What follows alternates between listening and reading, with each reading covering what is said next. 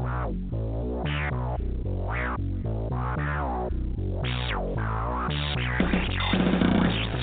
you ready for the latest Habs news, passionate debate, and in-depth analysis from hockey experts around the league? It's the most informative and interactive podcast about the Montreal Canadiens.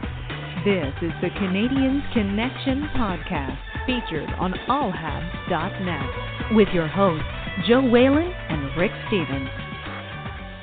Hello, everyone, and welcome to the Canadiens Connection podcast here on Rocket Sports Radio, keeping you informed, engaged, and entertained. My name is Joseph Whalen. I'm going to be your host for the next hour. This is episode 87 of the Canadiens Connection podcast, the Sidney Crosby edition, because there were no Montreal Canadiens to wear the number 87, and who else do you think about when you see number 87?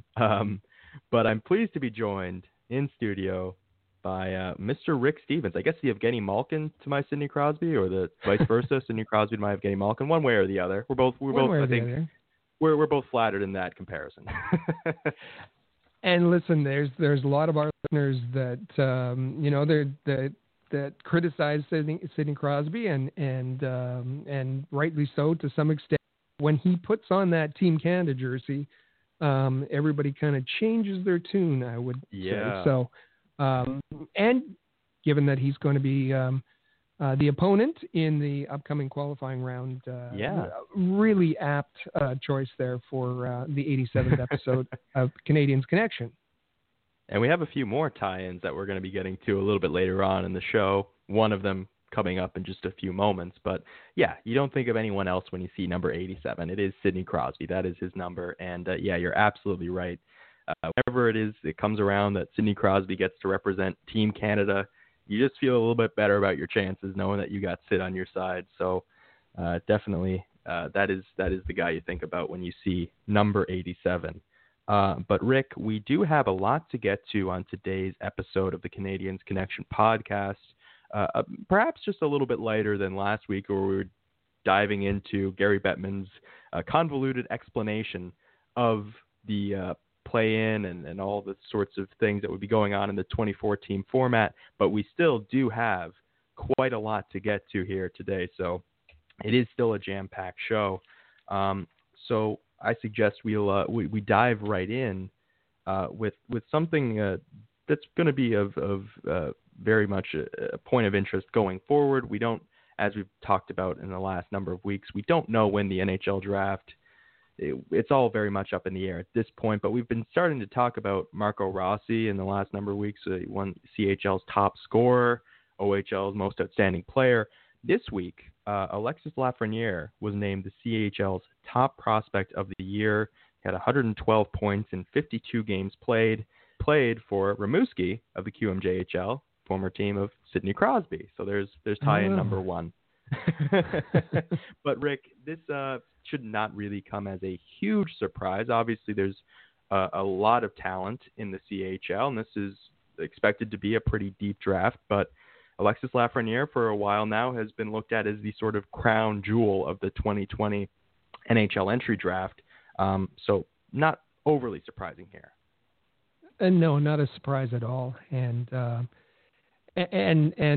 deservedly so. I mean, he's the consensus number one pick. Any of the agencies, the scouting agencies that you go to, he is the consensus number one pick for the 2020 draft. He was the QMJHL representative for the CHL awards, and as we mentioned last week, the CHL are rolling out all of their major awards in a period of about 2 weeks, and for each award, there is a WHA, a WHL representative. In this case, it was Caden Gooley from the Prince Albert Raiders. The OHL was Quentin Byfield, who is coming in for most of the, not all, but for most of the rating agencies, coming in as the number 2 overall prospect. Quentin Byfield from the Sudbury Wolves, and then Alexis Lafreniere from the Q. If you want more information about any of those players or all of the awards, you want to head to AHL.report. There's a great series by our newly appointed team member, and that's Mike Raschel. And he's doing a great job putting out all the awards. Yeah. And there's Coach of the Year, Rookie of the Year, Top Scorer of the Year, and it will continue right through to the end of next week. So go to AHL.report and prepare for the upcoming draft that should be happening at some point. At some point. Undetermined yet. It will be happening. The NHL draft will be happening. We don't know exactly when, but yes, you will want to know these things, and Mike is doing a fantastic job turning out this content at AHL.report, so go and check it out. It's definitely worth your time.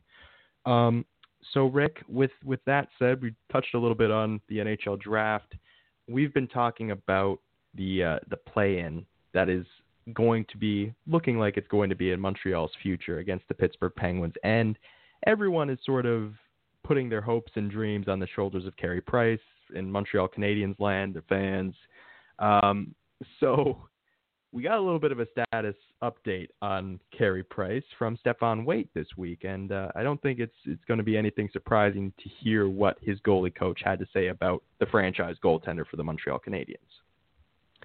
When he was asked, Stéphane Waite said that he had just spoken to Carey Price in the last couple of days, and he bluntly said Carey is ready, that he's trains every morning.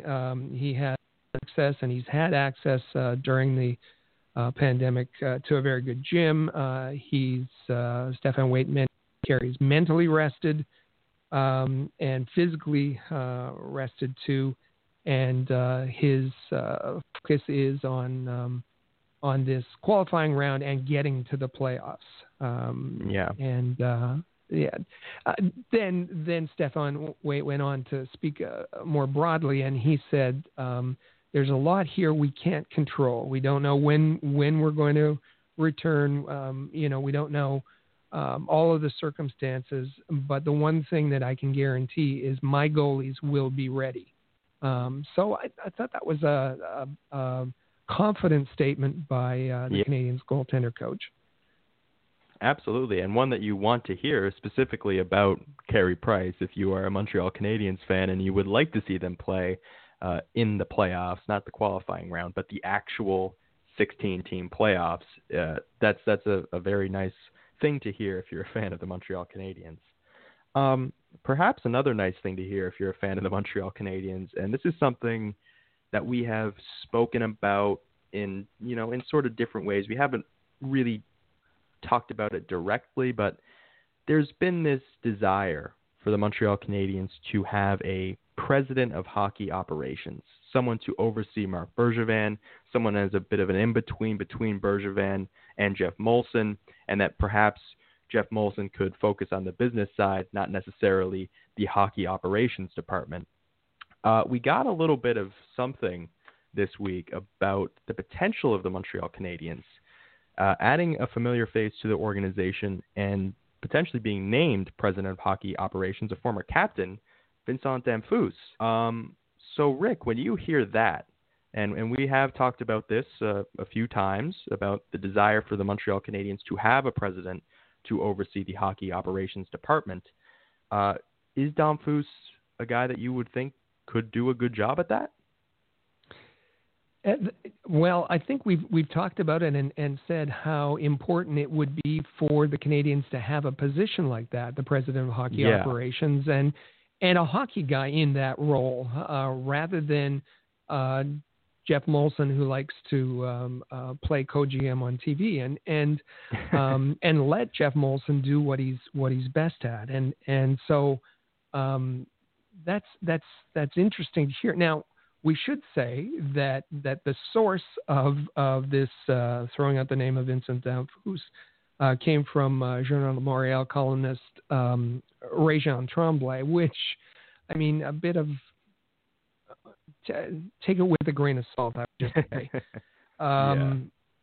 But he kind of explained that with this Group CH, and we talked about at the beginning of this calendar year, we talked about Group CH restructuring and certain people like Paul Wilson taking a much bigger role, getting much more powerful in the organization.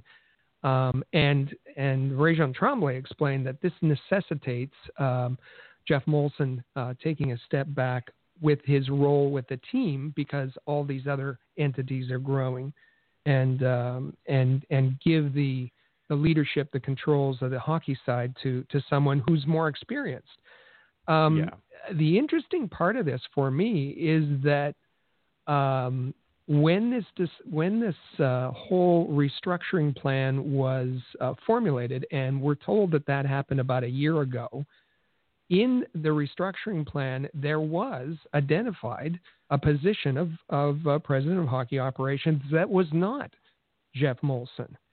And at the time, and this is again according to Réjean Tremblay, so take it for what it's worth.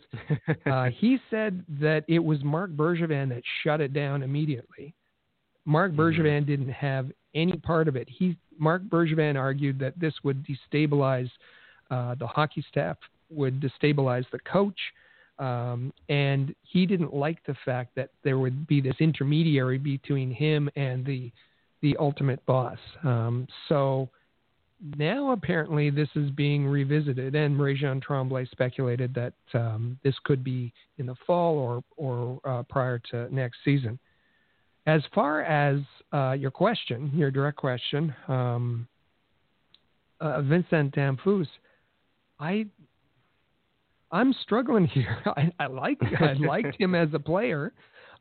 He captained the last Stanley Cup for the Montreal Canadiens. But other than his birthplace, what qualifications does he have? Show me where he's successfully managed a huge billion-dollar, organization. The Canadiens are worth $1.34 billion. And I don't see, once Damphousse left the ice, he went into broadcasting. He's been a commentator for RDS. So yes, he's made investments. There's some Scandinavian day spas or something, and he's a business. He's made investments, but as far as managing or controlling or having that kind of expert, I just don't see it. And I will add, I read the TVA sort of article about this too, where they touched on Tremblay's piece, and they did mention as well Stefan Quintel, which he has been a little bit more involved in the hockey world. A little bit more. So there would be more justification in that way. Whether or not you'd want him to be diving in as the president of hockey operations for the Montreal Canadiens, that might be another question. But it's a question that I think if the Montreal Canadiens, and as you said, we'll take this with a grain of salt, take it for what it is a report, that if they are looking at having a president of hockey operations, that is overall a good thing. And the fact that it makes Marc Bergevin just a little bit uncomfortable probably tells you all that you need to know about the situation right now for the Montreal Canadiens.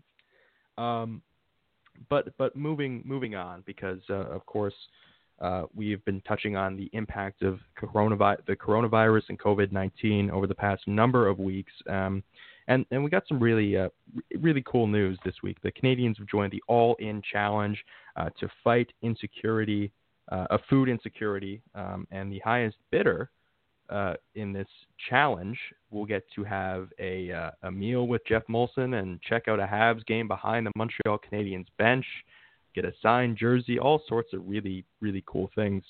But yeah, it's a great cause, and great to see the Montreal Canadiens involved in that. Now, this is under the umbrella of the All In Challenge, and Amy Johnson and I spoke about this about a month ago, I guess, on From the Press Box, and it's really cool. It's run by Fanatics, the sports gear company. And it doesn't necessarily relate to sports. There's all kinds of really cool experiences that you can bid on. The earlier one that the Canadians were involved with involved Ty and Max Domi and sitting with Ty Domi through a game and then meeting Max afterwards. I guess my disappointment in this is how the Canadians got involved. And this is, as you said, dinner and a Canadians game sitting in the owner's box. And the starting bid was $7,500. Now, even pre-pandemic, that kind of limits the scope, right? Wouldn't you say? The current bid, I don't have $7,500 to bid on this.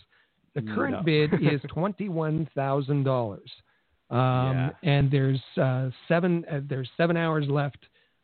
So if you have a spare $22,000 and want to get in on this, and there's been 8 bids. Now we don't know if that's all from the same person or 8 different people, but the maximum participation in this experience is 8 people. If each bid came from a different person, which I doubt that. So there's other things on this website, and go to All In Challenge and look at the different items. Absolutely. There's and I should say it's great. They've raised $56 million, which is and it goes to food banks and really worthy charities. But many of the other items you can bid on. It's more of a sweepstakes format. You can bid on for $10. Like listen to this one. Seasons tickets in the first 10 rows to your favorite team for 5 years. Wow. 5 years seasons tickets for your favorite team, and a $100,000 Fanatics gift card. Goodness. Now, I don't see myself spending $100,000 at Fanatics, but I don't know how you do that. But that's beside the point. But for $10, a $10 bid gets you 10 entries. Now you can have 200 entries for $100, but the point is that it allows more people to get involved. And I really wish Jeff Molson, when he was putting this together, didn't lean to his elitist side and make it so exclusive, so it's hard for people to get involved. Having said that, I'm happy that the Canadians are involved. Visit. There's all kinds of fascinating kind of experiences. If you're a Seahawks fan, there's a weekend experience with head coach Pete Carroll. They couldn't pay me enough to do that, but. I mean, in the end, it is going to a worthy cause, but you are right in saying that it is a very, it's a high number to start with for that experience, which, dinner with Jeff Molson, seeing a game with Jeff Molson in the owner's box, and ultimately he said you could meet some players as well, but it is quite a pretty penny to just do that. But as we said, going to a very worthy cause. So Rick, we did touched on this last week and the past few weeks. We've been talking about the return to play. We did get some more details out of this week. We did, because there was some things left up for discussion between the return to play committee and the NHL. The NHL, through Gary Bettman, had made their position known, and we knew that the players had a kind of a different position, but I think in from what I've heard, the players prevailed for the most part. The things that we now know is that that qualifying round, that play-in round, not part of the playoffs, is a best 3 of 5. All the rest of the rounds, those are the playoff rounds. Like traditional playoffs, will be a best 5 of 7. And there's some details about who will be the home team and so on. The other thing that we know is that the NHL was pushing for bracketing. The players were pushing for reseeding. They saw it as and that's, the best team gets the worst opponent. They saw that as more equitable and having more integrity. And so the players prevailed on that. And the other thing that we heard about was reopening. This is the phase 2 voluntary reopening that's going to start next week. And it's really going to depend on the team. John Shannon tweeted yesterday, the Oilers and the Leafs will have ice available for the players as of Monday if they want. Canucks and Canadians won't. And that's because, with respect to the Canadians, they only have 2 players in town, and there's no ice in Brossard. They're doing renovations in Brossard right now. They say that they can have ice in 72 hours, but that's only if players return to Montreal and there's a demand. And right now we know that there's just 2 players, 2 of the Canadians players in Montreal. So this voluntary stage is going to be interesting to watch to see how it plays out. And phase 3, Gary Bettman had said that wouldn't be before July 10th, but I've heard rumblings this week that might not happen until the beginning of August. So we'll see how that all turns out. And the other thing that we have to look forward to in about 2 weeks' time is there should be another announcement from the Canadian government on the border, that coming on June 21st or thereabouts. And that's going to have a big impact on, that is, for those crossing the border have to quarantine for 14 days and the border being closed. We'll see if that's extended or not.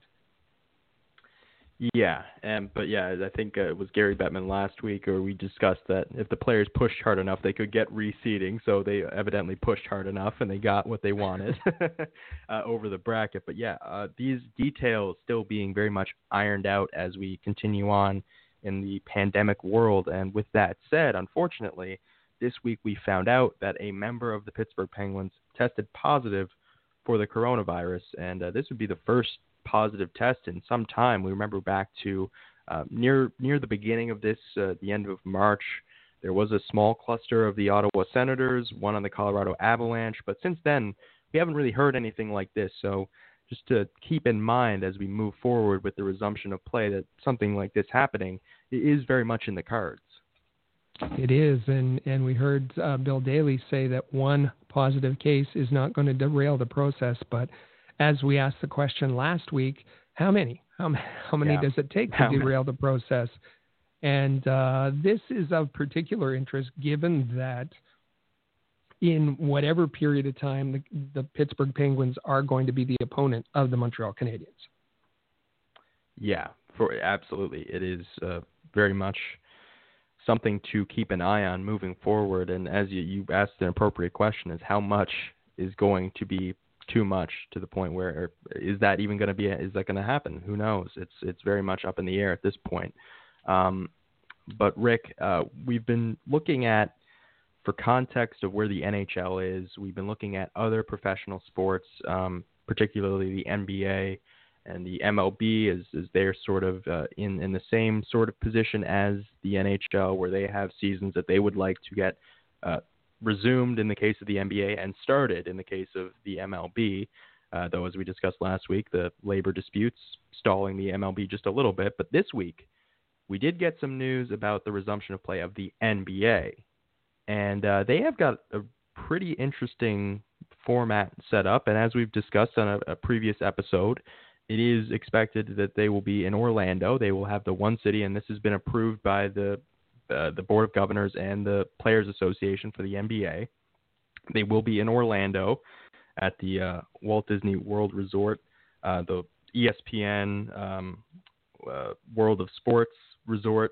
So they will have a hub in that, and they have decided to go with this plan of having 13 Western Conference teams and 9 Eastern Conference teams, because the Western Conference was a little bit more open at the bottom in terms of who could be a viable playoff team with the games left.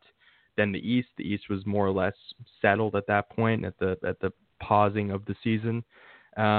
So those 22 teams will be heading to Orlando. They will play 8 regular season seeding games and a possible play-in tournament for the 8th seed and the playoffs at the Walt Disney World Resort. The top 16 teams in the Eastern and Western Conferences will be joined by teams currently within 6 games of 8th place in the 2 conferences. So yeah, as I said, just a little bit more wide open at the time that the season was paused. So the Western Conference does get the 13 as opposed to the Eastern Conference's 9 teams. But it's very much, as I said, the NBA Players Association approved of this plan, and also they were informed that there's going to be a plan to keep 1,600 people in the Orlando bubble at any given time. So player families will be allowed to arrive after the first round of the playoffs, likely 3 members at a time. So this is very much to just put it into context of where the NHL is and the NBA just by comparison there. So, I mean, you're looking at 2 less teams, and it seems like it will be, even though they will need to figure out which 8 teams will be in the playoffs in both the West and the Eastern Conference, it's going to be a little bit more traditional than what the NHL's resumption of play plan is. So it's been very interesting, though, to see this sort of unfold and see the plans, particularly for, as I said, having the 13 Western Conference team as opposed to 9 in the East. That's really interesting to me. Yeah, this play for 8 thing is going to be interesting to watch. But we know that we're not only, it's not only us that's watching, fans and media and whatnot. We know that the leagues are watching each other and learning from each other. So that's why we think that it's important week to week to share developments with the other major sports leagues. Absolutely. And it'll be interesting going forward. And they said that July 31st they're looking at as being a date for that to start. So, the sports world is trying to resume in a fashion that is safe and prudent. So it'll be great to see if that does happen. And as we said, unfortunately, you have to keep in mind with like the Pittsburgh Penguins that there could be positive tests, and how many does it take to really put those plans on hold is the question. But for now, we will just take a quick break. But Rick, when we get back, we do have a lot to talk about this week in terms of the media, which is good in some ways and in other ways a little bit unfortunate. But we'll take a quick break, and when we come back, we're going to touch on the media. So stay with us here on Rocket Sports Radio, the Canadians Connection podcast.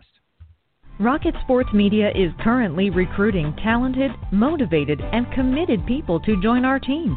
If you're a student wishing to gain experience, a young professional interested in broadening your credentials, an experienced hockey mind looking for a platform to share your expertise, or a passionate fan looking to contribute to our publications by connecting with fellow hockey fans, we want to hear from you.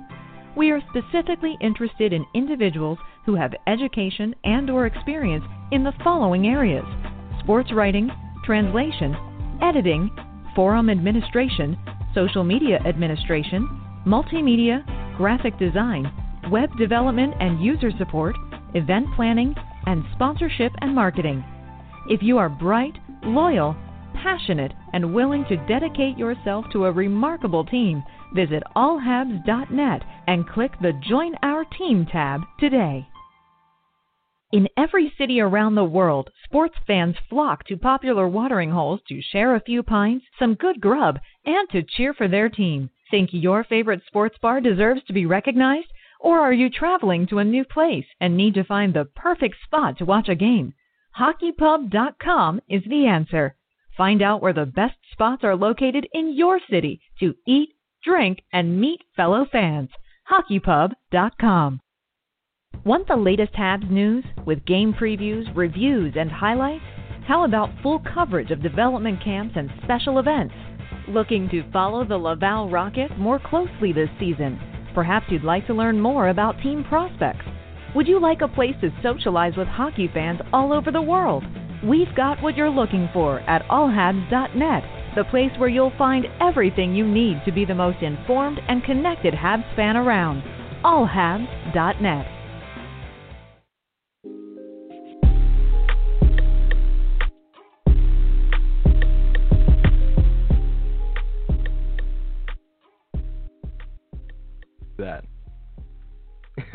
And we're back here on the Canadians Connection podcast here on Rocket Sports Radio.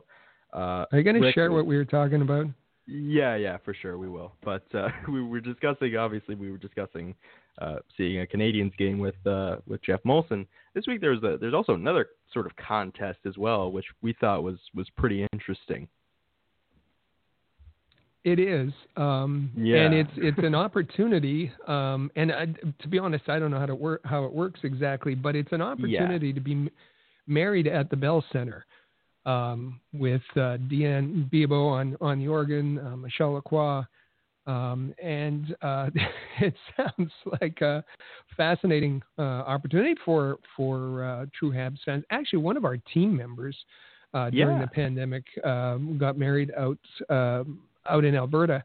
And then another team member got married 2 weeks ago in an outdoor wedding. So marriage is the thing. Now, I wonder if they would have changed their plans had they known they could got married at the Bell Center.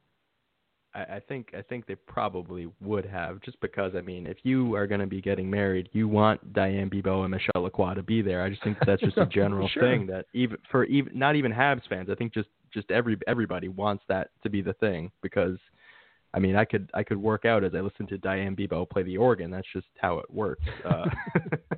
But yes, it is a very cool. I saw that on Twitter this week, and I'm like you. I forget what exactly it was. I don't know if it's just a random contest or what, but it is a very cool thing that the Montreal Canadiens are doing, and two people that, as I said, I think anyone would love to have involved in their wedding in any way, shape, or form. So, but Rick, this is going to be an interesting big topic. We don't often sort of discuss things, but I mean, we have in recent weeks with respect to Group CH. You remember last week we discussed this. They requested financial support from the Quebec government. And this week, unfortunately, there were some rather significant layoffs after that request, and a familiar name that will be assuming more and more control. And we already addressed who that gentleman is in the previous segment. Indeed. We used the word curious last week, and I think it certainly applies to this story. That is that Group CH has applied for funding, and the other curious part of this, and it relates to the media, and we're talking about the media here, is the lack of stories on this, which you'd think would be a big story. And one of our listeners, Brad Zuckerman, Brad Z61 on Twitter, he sent a tweet, included us, tagged us, but sent it to Ryan Rashog from TSN and Arash Madani. And I'll read his tweet. He says, "I wonder why there's hardly been any reporting about Group CH requesting Quebec government for support as reported on the Habs Connection podcast last Saturday.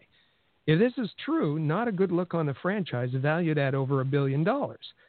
And we're not intending to cast any shade here, but why is the media so silent on this? And there has been a story in La Presse, and let's give credit where credit's due to Vincent Brasseur-Pouliot, in La Presse, saying not only that Group CH had requested financial assistance from the government of Quebec, but three of its subsidiaries, and we talked last week about Evenco and Spectre and the festivals that they own, Osheaga and Ile Sonique and those the Montreal Jazz Festival had all applied, and they applied through different programs.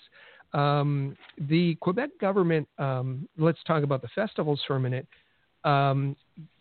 because the festivals attract tourists. They get tourism money from the Quebec government, and usually about $1 million. That is the Jazz Festival gets about $1 million, and so on. And those festivals have said, "Listen, our festivals are canceled, but we still need the money. So can we have that tourism money?" And they have said yes. So I just we're wondering why the Canadians haven't been more upfront about this, because they've haven't been willing to talk about it when this particular journalist has inquired, and why other media have just stayed really clear of this whole situation. There's another complicating fact, and again, I don't know why all the mystery and why none of this was reported. Eventco. We remember Eventco as the subsidiary of Group CH that puts on all the concerts in the Bell Center and elsewhere. And that was we have George Gillette to thank for that. Brilliant building that in, and Eventco has grown under Molson's leadership and so on. But I didn't realize until I did some checking that Eventco was half of their shares, 49% to be precise, half of their shares were purchased at the end of December. At least the announcement came out at the end of December by Live Nation. Who's Live Nation? Live Nation is one of the biggest entertainment companies in the world. They're the guys that own Ticketmaster. And how many millions? How many hundreds of millions? We don't know because none of this has been released. So when the Group CH goes to the Quebec government and says, pandemic, this has really hurt us. We're not getting any revenue. There's been no concert. Our events are canceled. Our hockey games are canceled. Have they provided the information that they got a huge influx of revenue from Live Nation in going into the strategic partnership and Live Nation buying up all the shares? Is that been calculated in the pie here? And these programs are intended, these government programs are intended to keep people employed, as I understand them. And in the same breath, while they're applying for government aid, they announce significant layoffs to the organization, and that just seems a little bit odd to me. Yeah, and we're going to talk about this a little bit later too with The Athletic. It's just it's unfortunate during obviously the pandemic to see people lose their jobs, that financial stability during these really uncertain times. So and as we talked about Paul Wilson, he's going to be having more responsibility now with the layoffs at Group CH. For sure. So that's something we remember to consider. that. Yeah, Paul Wilson was brought in from the outside as and kind of heading up the overall Group CH communications. But we know that under the restructuring, much of that came under his umbrella. Now, all of the subsidiaries, like the Canadians, so he quickly became much more involved, and we saw prior to the pandemic, at the end of the season, it was Paul Wilson, when he didn't like something that a media member said, he jumped all over them on Twitter. He was ruthless. And we talked about on this program, pretty inappropriate. Media were just asking simple questions. And, I wonder if that's why the media aren't asking questions about this government request for financial assistance. Worried about how Paul Wilson's going to react. Now, the Canadians had their own communications people. At the head of that, at the leadership of that, was Dominic Sayon and Francois Marchand. Sayon had been there for 24 years. And remember, it's not that long ago that Donald Beauchamp, another guy who'd been there for years and years and years, was dismissed. So now, Dominic Sayon, Francois Marchand, I should say that some of the layoffs the Group CH mentioned were temporary and some permanent. Sayon, Marchand, permanent. We don't even know how many people they would not tell us. Paul Wilson said, we don't talk about these things. And we don't know who they are. We don't know how many there are. We don't know which ones are permanent. We don't know which ones are temporary.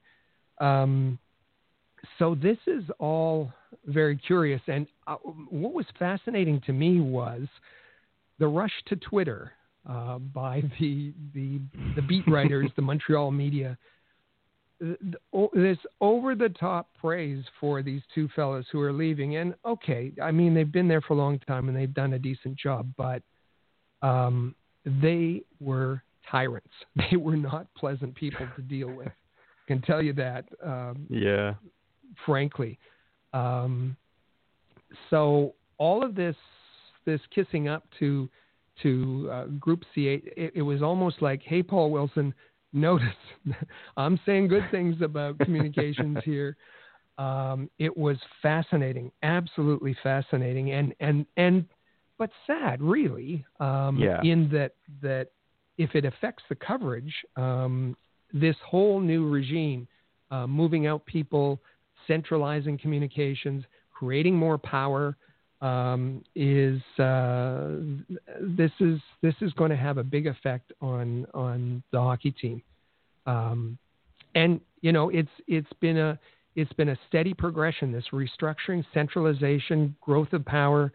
I talked about Donald Beauchamp, Dominic Sayon, Francois Marchand. How about Kevin Gilmore, Mark Waitman? We know about gone. Fred Steer. There's a number of long-serving Montreal Canadiens employees who have been shuffled right out, and in this power grab almost that's going on. And is the pandemic being used as cover, as an excuse for making moves that would have been made anyway? We don't really know. Yeah, that's a valid question, and but yeah, it was unfortunate to see as we've been talking about this restructuring for some time now, and it started.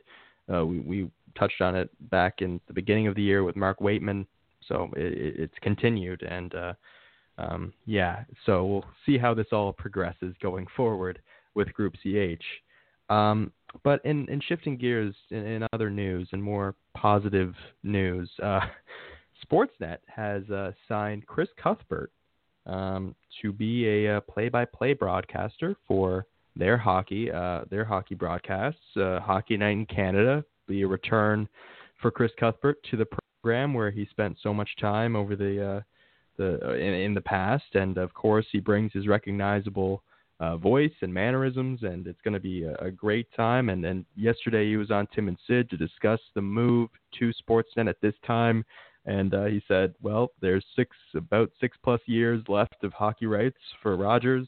I added that to my age, and this was a good time for me to do this. So Chris Cuthbert be joining Sportsnet to broadcast hockey games, and I think that is overall a very good thing for Hockey Night in Canada. I think that this has been having a voice like Chris Cuthbert that is so recognizable, has been calling both the NHL and the CFL. He tweeted about the CFL because, of course, will not be broadcasting CFL games going forward. And he said, I started covering the CFL when Wally Buono was still a player. 25 Grey Cups later, I'm leaving, but will always be a CFL fan. I look forward to making a cross-Canada football fan trip in the future. So, it's bittersweet in that way if you liked hearing Chris Cuthbert call football games over the summer. But I think that overall, and for the overall, we sort of touched on the regional broadcast poll in The Athletic a little while ago. This sort of recognizable voice was something that I think that the Rogers broadcast might have needed a little bit, and Chris Cuthbert brings that in spades. Of course, we all think of one call when we think of Chris Cuthbert. On the ice with Iginla. Iginla scores! Sidney Crosby, the golden goal, and Canada has once in a lifetime Olympic gold with it there. Yeah, that goosebumps was, every time. Yeah. His most famous call, obviously. And there's your other Sidney Crosby connection. Yeah, we said that Sidney Crosby was going to be coming up a little bit, and he has, because, that is the call you think of when you think of Chris Cuthbert, and the fact that he will be calling playoff games now, Hockey Night in Canada, going back to Hockey Night in Canada, like I said, this is a good thing for the game nationally. Yeah, I agree. And it was I loved his tweet where it was a simple tweet, Back to the Future, and he took a picture of his powder blue Hockey Night in Canada sports coat and tweeted that, and he said that it probably won't fit, but we forget that it's all the way back to the 2004-05 lockout season where it was a big surprise that Chris Cuthbert was let go from Hockey Night in Canada and CBC, and so for him to be now returning, and I think it's a really big get for Sportsnet, and with Bob Cole moving on, it gives them another well-known, recognized voice alongside of Jim Hughson, and that stacks up quite nicely. When you're looking at two hub cities, you're looking at two different conferences. They now have two recognizable voices in Cuthbert and Hughson to anchor their coverage, and it's a tough loss for TSN,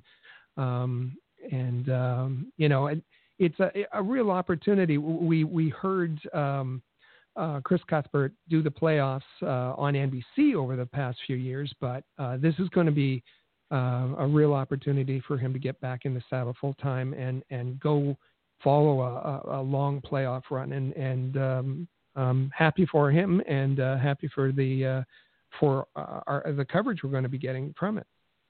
Absolutely. Lots of did you see that? Lots of and as I think it was Ray Ferraro said, there would be that he'll miss the spilled teas over all of Ray Ferraro's notes because he's just Chris Cuthbert is that animated apparently. So that'll be something that brings a lot of excitement to those games. But Rick, shifting gears just a little bit because we talked about layoffs in Group CH. Unfortunately, a difficult day yesterday. Sports media, The Athletic, and SB Nation making layoffs. 8% of the Athletic staff received layoff notices. So unfortunately, some good people lost work yesterday. Yeah, that is unfortunate. Sean Gordon on the Montreal side is no longer with the Athletic, and that's really tough. I thought he was one of their better writers. 46 employees overall. Joe Yerdon, I think of covering Buffalo. Joe's has been a great friend to us, and he's a really hard worker. And I feel badly for Joe, but he's got a lot of experience. He's diligent. He's a hard worker, and he's going to get on his feet. For others, there's maybe just desserts, as they say, who have not been very good, and who have not in the Montreal Canadiens sphere have not distinguished themselves, so. Things happen, and let's say, the Athletic came in with a really aggressive style.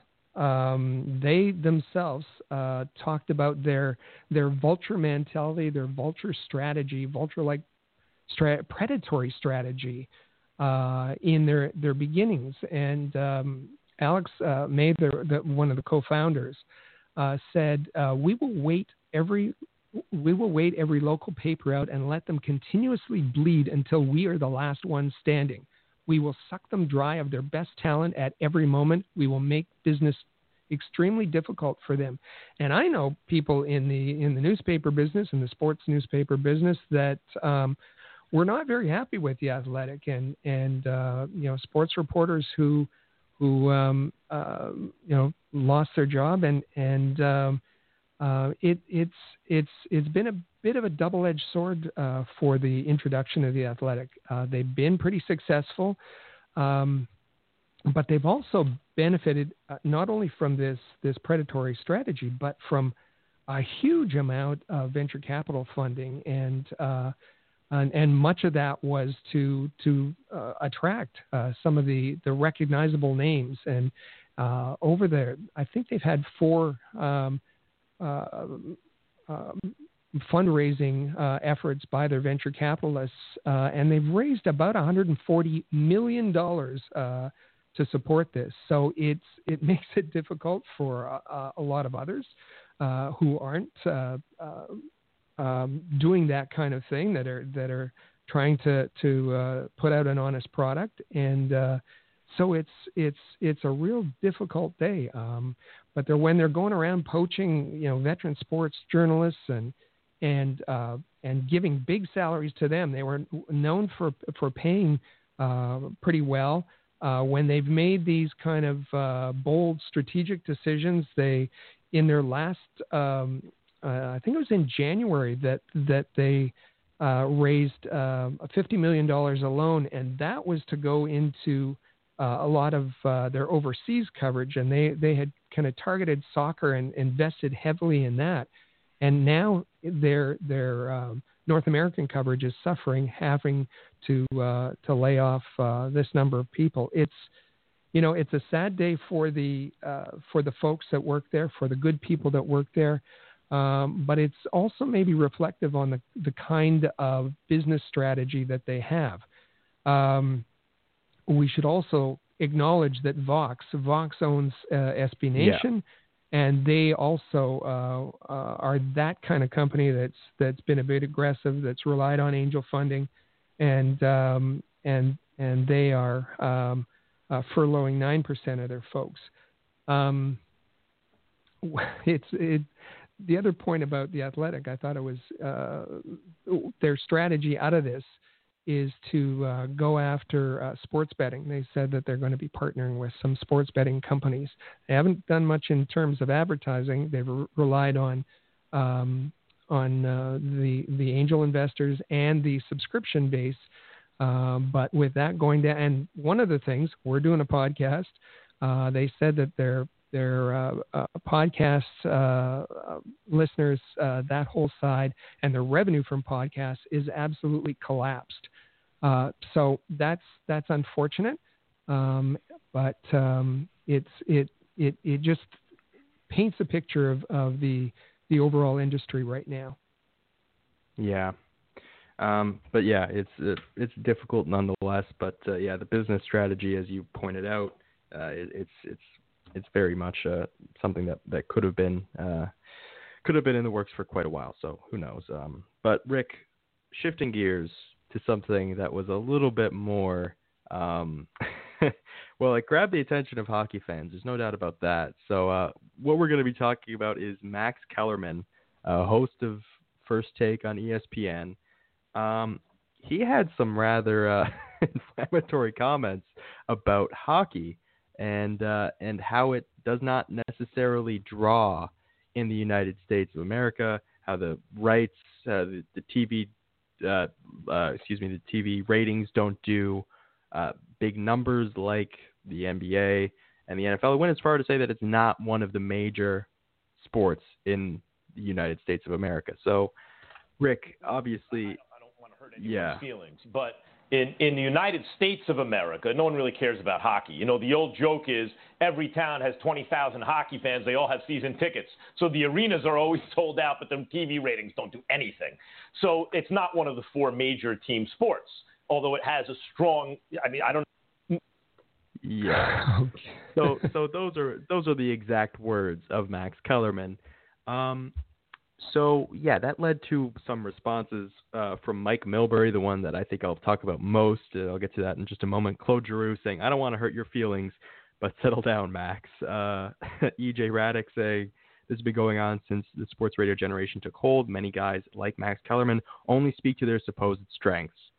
Too lazy to put in the time on hockey, do the work. And they've had hockey players on there before. I remember last year when they were in Toronto for Game 1 of the NBA Finals, PK Subban had been on there. They had Evander Kane on fairly recently. So he could have said this at any point, but he said it when he knew that he would not be opposed. But little did he know that social media And there would be hockey fans that would come up and say something like Mike Milbury, who says, "Hockey is alive and well, Max Kellerman. The MLB only has a steady viewership because men over the age of 70 use it as a sleep remedy. People love the sport around the world, something neither the NFL nor the MLB can say. Just ask Charles Barkley about our playoffs." Paul Bissonnette also saying to check out a playoff game. What I'll say about this is, and I said that I'll be discussing the Mike Milbury tweet because I agreed with most of what Milbury said, but because it's Mike Milbury, I don't know if I would ever completely agree with something Mike Milbury would said and feel good after it. But Mike Milbury, I think, was right when he pointed out that the international aspect of the NHL is where I think that this is the conversation. I think that the MLB, there's a little bit more international people coming out of and playing baseball internationally than Milbury gives credit for. But I think that's the thing here, is that the MLB, they run unopposed. There's nothing else going on in the summer. You just sit back, you watch a baseball game, and I love baseball, and I'll do that all the time. And I've told you I miss watching baseball right now because it's nice outside. You just want to sit back, relax, watch a Blue Jays game. But that's the thing, is that I don't know if he says the ratings don't do anything. It's difficult when it runs concurrently with the NFL to a point, and the NBA. They run concurrently with the NBA all season. They are going up against the NBA all season, and the people that are going to be watching the NBA are diehard NBA fans. They wouldn't, maybe they wouldn't watch the NHL over the NBA, but that doesn't mean that they don't care about the NHL. And when I had my eyes open about this when I went to Dallas, to Texas, for the NHL draft back in 2018, and I saw Arizona Coyotes fan, which, I mean, you hear all of the, and he talks about a joke that there's 20,000 NHL fans in a city. They'll buy up all the tickets. They'll have season seats. But, I mean, in amongst NHL fans, you often hear about, Florida and Arizona not being able to draw. But I met an honest-to-goodness Arizona Coyotes fan, which I didn't think I would. But those are the things. That's the thing. I think that if he were exposed to that, as E.J. Raddick said, that might change his view of it a little bit. But, yeah, I think overall, the NHL community was quite rightly a bit upset with what Max Kellerman had to say. And I think that's the overall goal of First Take and that sort of content. Now, I don't know a lot about Max Kellerman, I'll be honest, but I understand he's a boxing guy. He is a boxing guy. Well, where does he put boxing in that list? Is that a fair question? Yeah. And yes, obviously hockey people had had trouble with what he said, to put it mildly. But his colleagues also had trouble. And Linda Cohn said, "What do you mean nobody cares about hockey? Very disappointed and surprised you'd make a statement like this. It's insulting to this great game, those associated with it. Cover it, and to the passionate fan base here in the United States." And sometimes Canadian, not Montreal Canadians, but hockey fans in Canada diss that the hockey fans in the States are more casual or not as passionate, and as you said, we kind of really dispelled that, especially in our trips to the draft each year, and we've gone to Florida, we've gone to Philadelphia, we've gone to Dallas, and you see the passionate fans who know everything there is to know about their team, and also the NHL. I'll also add that my eyes were opened enormously the first time years ago when I went to a Frozen Four championship, and that whole NCAA hockey experience, and how the U.S. U.S. is a hockey country, and certainly on college campuses, they are rabid fans. It's completely different experience than I've ever had in any hockey rink in Canada. So his comments, I think, stem from ignorance, but certainly kind of woke up that conversation. You mentioned something about the how NHL has had to go up against the NBA, and there's been a lot of talk this week, and maybe we'll talk about it more next week. But maybe I'll just leave it as an open question to our listeners. There's been talk about moving the NHL schedule permanently from December to August. And what do you think about that? Maybe next week we'll give our ideas, but we'd love to hear from you about, that looks like it's going to have to happen this year. Next season, the 2020-2021 season is going to have to be moved from approximately December to August. But there are some owners who would like to see that happen permanently for precisely the reasons that you gave earlier. And we'd like to hear your feedback on that. Absolutely. And as we always say, we're the Canadians Connection podcast. We'd love to hear from our listeners. So, yes, give us your thoughts. Tweet at Habs Connection on Twitter, at Joella19, at All Habs, whichever one you prefer. And we would love, and the All Habs fan page on Facebook as well. Definitely.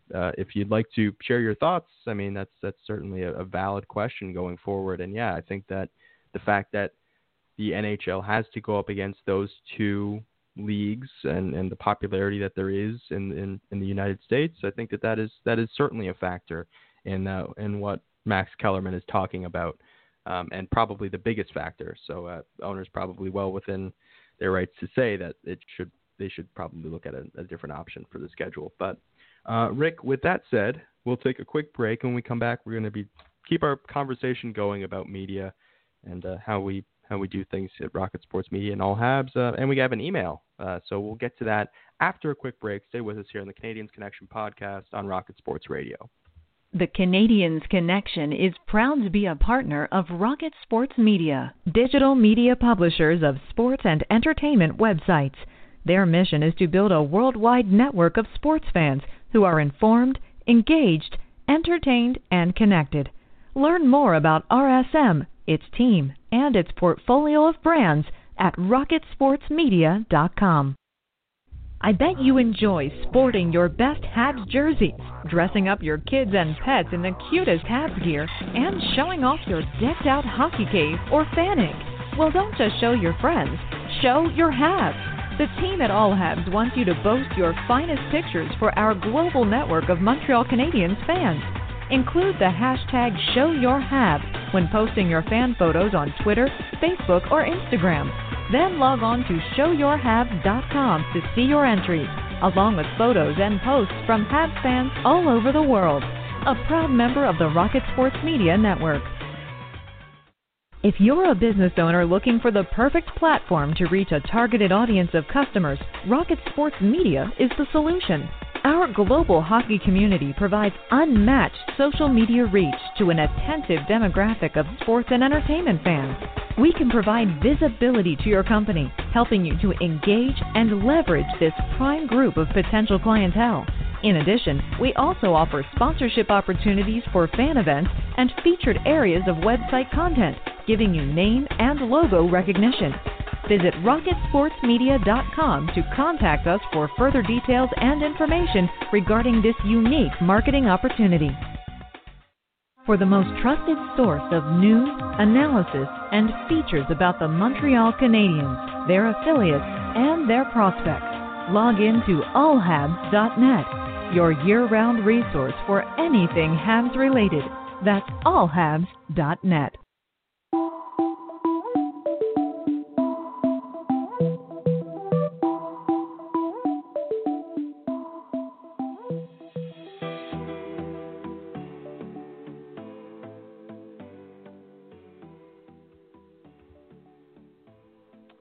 And we're back here on the Canadians Connection podcast. Before we go any further, Rick, would you like to read that tweet from Jay Baruchel right now? Yeah, let's hold that. I'm going to hold that until the end? We close out my final thoughts. I think, which is it's rather poignant. Yeah, we'll definitely do that. But before we get to that tweet, so we have continued on with the bracket challenge. We concluded the forwards bracket. We're going to be starting up with the defensemen. We figured we would wait until today. We could talk about it, and then we could post out the first poll in that challenge. So we'll be tweeting that out from the @Habs Connection Twitter account, the Canadians Connection Twitter account. @Habs Connection will be tweeting out the first poll of that bracket, which will be Andrei Markov against Roman Hamrlik. So keep your eyes out for that. And yeah, as we said, with the forwards bracket, this has really generated some real interesting conversation. And I'm really looking forward to the defenseman bracket just because it is a little bit deeper than the forwards. The forwards is a little bit top heavy. You had guys that contributed, in some really big ways, and then you had guys who had a couple of nice seasons near the bottom of the rankings. But in the defenseman, you kind of get a wider scope. You get a lot of guys that had, successful tenures with the Montreal Canadiens who had big seasons. So we're really looking forward to keeping this bracket challenge going and seeing the types of conversations that these matchups generate. Rick, I just want to thank you and Mike for all your work on that. It's been a lot of fun to see the results and to also we appreciate the comments on the matchups. Yeah, absolutely. And as we say all the time, connect with us. We're the Canadians Connection podcast, so we always like to hear feedback. And yeah, absolutely. So, Rick, before we get to, as I mentioned, we would like to read a tweet from Jay Baruchel. Before we get there, we would like to take the time to talk about All Habs and Rocket Sports Media. Well, we in the last segment we were talking about the media, and it's so who are we? And maybe we have some new listeners who don't know who this Rocket Sports thing is. All Habs Hockey Magazine, the AHL Report, Rocket Sports Radio, and normally we're pretty shy and don't want the media to be the story as the way it should be. But because we're talking about media, who are we and why are we different? Well, we've been around for more than a dozen years. We started in 2008. We are fully independent. Rocket Sports is fully independent. We don't have venture capitalists chasing money for us. We don't have, if you want to throw us a donation here and there, we can use it and we'll use it well. But we're fully independent, and over that period of time, we've worked pretty hard to build a community of fans and followers that, as we've said, are right around the planet. Connections. We talked about the Habs Connection. We connect fans, and we want to connect them with accurate information, with informed opinion, and an organization that's run under professional ethics and trying to always put a professional product out there for you. And in doing that, over those dozen years, we've become a trusted source. And that's helped us on the other side in building our credibility with the hockey community so that we can and have become credentialed journalists. And like Joe, like Amy, like Chris, we can credential the reporters that work for us. We've been really fortunate to attract some very talented people. And that's starting with an Emmy-nominated video reporter producer. We brought in young professionals. We brought in students. We brought in experienced hockey minds in kind of an academy-like setting to use my education experience to develop this talent. We put together training programs, and we're very, very proud to say that we've out of the hundreds of people that have worked for us and written for us, we've launched the media careers of dozens and dozens and dozens and dozens of reporters. I'm proud to have folks like Chris and Amy who have been with me side by side for a decade, and folks like yourself, Joe, who have been, long term and in different capacities with the organizations. And I guess my thought has always been we associate ourselves with good people, and then we find out what they can do. And there's no better example of that than Mike, who joined us recently. We met him at the draft, a terrific person, and he was, what can I do? How can I help? And he's been doing a great job so far. The people that we have, they're bright, they're loyal, they're committed, and because we value independent thought, we value initiative, we value loyalty.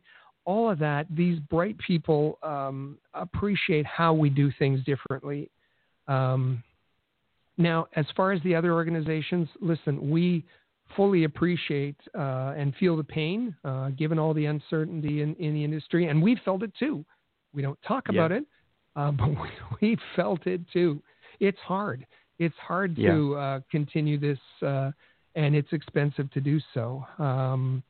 But we're not going to be chasing venture capital. We're not going to be resorting to clickbait, and we're only going to retain the people in our organization who are committed to the same goal that we have. If you're lazy, if you're a bully, if you're a person who sows division, we're going to move on from you. So, listen, we just are really proud and are really happy with the connections that we've fostered and with our listeners, with our followers. And we just want to thank you for turning up and for commenting back to us and for sharing what we do with your friends and fellow fans. We like what we do. We like who we work with, and we like the people that follow our content and interact with us. It's just a big, huge thank you. That's incredibly well said. And as you are 100% right when you say that there is a great team here that is committed, that are looking at the same thing, that want the same things. And and absolutely a great team environment. Couldn't have said it better if I tried. But Rick, I understand before we sign off, there is actually something that's quite interesting with respect to, we've had the conversations about return to play, but you have an email that touches on another aspect of this that we will have to think about going forward a little bit. Well, we were told by one of our listeners that they received a survey, and this survey has gone out from the NHL to season ticket holders, and it's being conducted by a pretty powerful survey organization, J.D. Power and Associates. And we didn't know that the NHL was doing this, and thank you for letting us know. That the NHL is obviously very concerned about how fans are going to perceive this return to play. So they're asking questions about, are you satisfied with your team and their positions on the coronavirus? What do you need to return to games? Do you need more in terms of practical things? Do you need hand sanitizer? Do you need information? Do you need masks? Will you only return, like Brian Burke has said, if there's a vaccine? So it's a pretty comprehensive survey from the NHL, surveying their season ticket holders, and undoubtedly using that information. We know that they've been modeling having fans in the building, maybe through social distancing for some of the rounds, maybe the finals of the Stanley Cup playoffs. And it looks like they're reaching out to fans directly to try and get that information. Yeah, and that's going to be the thing that we have to think about going forward. We talk about the resumption of play as we have the last number of weeks. I think that I would have to agree with Brian Burke that it will only feel safe and right to return to life as usual with going to sports events, live sports events, once there is a vaccine. But yeah, interesting that the NHL is reaching out to the season seat holders for this information. But Rick, before we go, as I said off the top of this segment, you do have a tweet from Jay Baruchel to read on this very special day, the 76th anniversary of D-Day. Yeah, June 6, 1944. This is the 76th anniversary of D-Day. My brother shared a tweet, and it was an image that said, "All gave some gave all." And then I noticed this tweet from Jay Baruchel, our friend Jay Baruchel, who said, "On this day in 1944, thousands of young Canadians waded into a hell of German machine gun fire on Juno Beach and gained a staggering victory against the Nazi war machine in the process." So reading that and sharing that with you, I'll just ask that you'll take a few minutes today just to think about and honor the heroes and the memories of the greatest generation and be grateful for what they've done. Absolutely. Thinking about those who have made sacrifices for our freedoms and continue to do so. Absolutely. Rick, we'll say goodbye here on this episode of the Canadians Connection podcast. As always, we will say you can find this podcast as well as from the Press Box on all your favorite podcast platforms, including Overcast, Stitcher, TuneIn, Spotify, and Google Play. Well, thank you for tuning into the Canadians Connection podcast. Be well, be safe. We'll be back with you next week at 1 p.m. Eastern. That is 2:30 Newfoundland time. Thank you for tuning in to the Canadians Connection podcast on Rocket Sports Radio. For the latest news on the Montreal Canadiens, follow us on Twitter @HabsConnection and visit allhabs.net.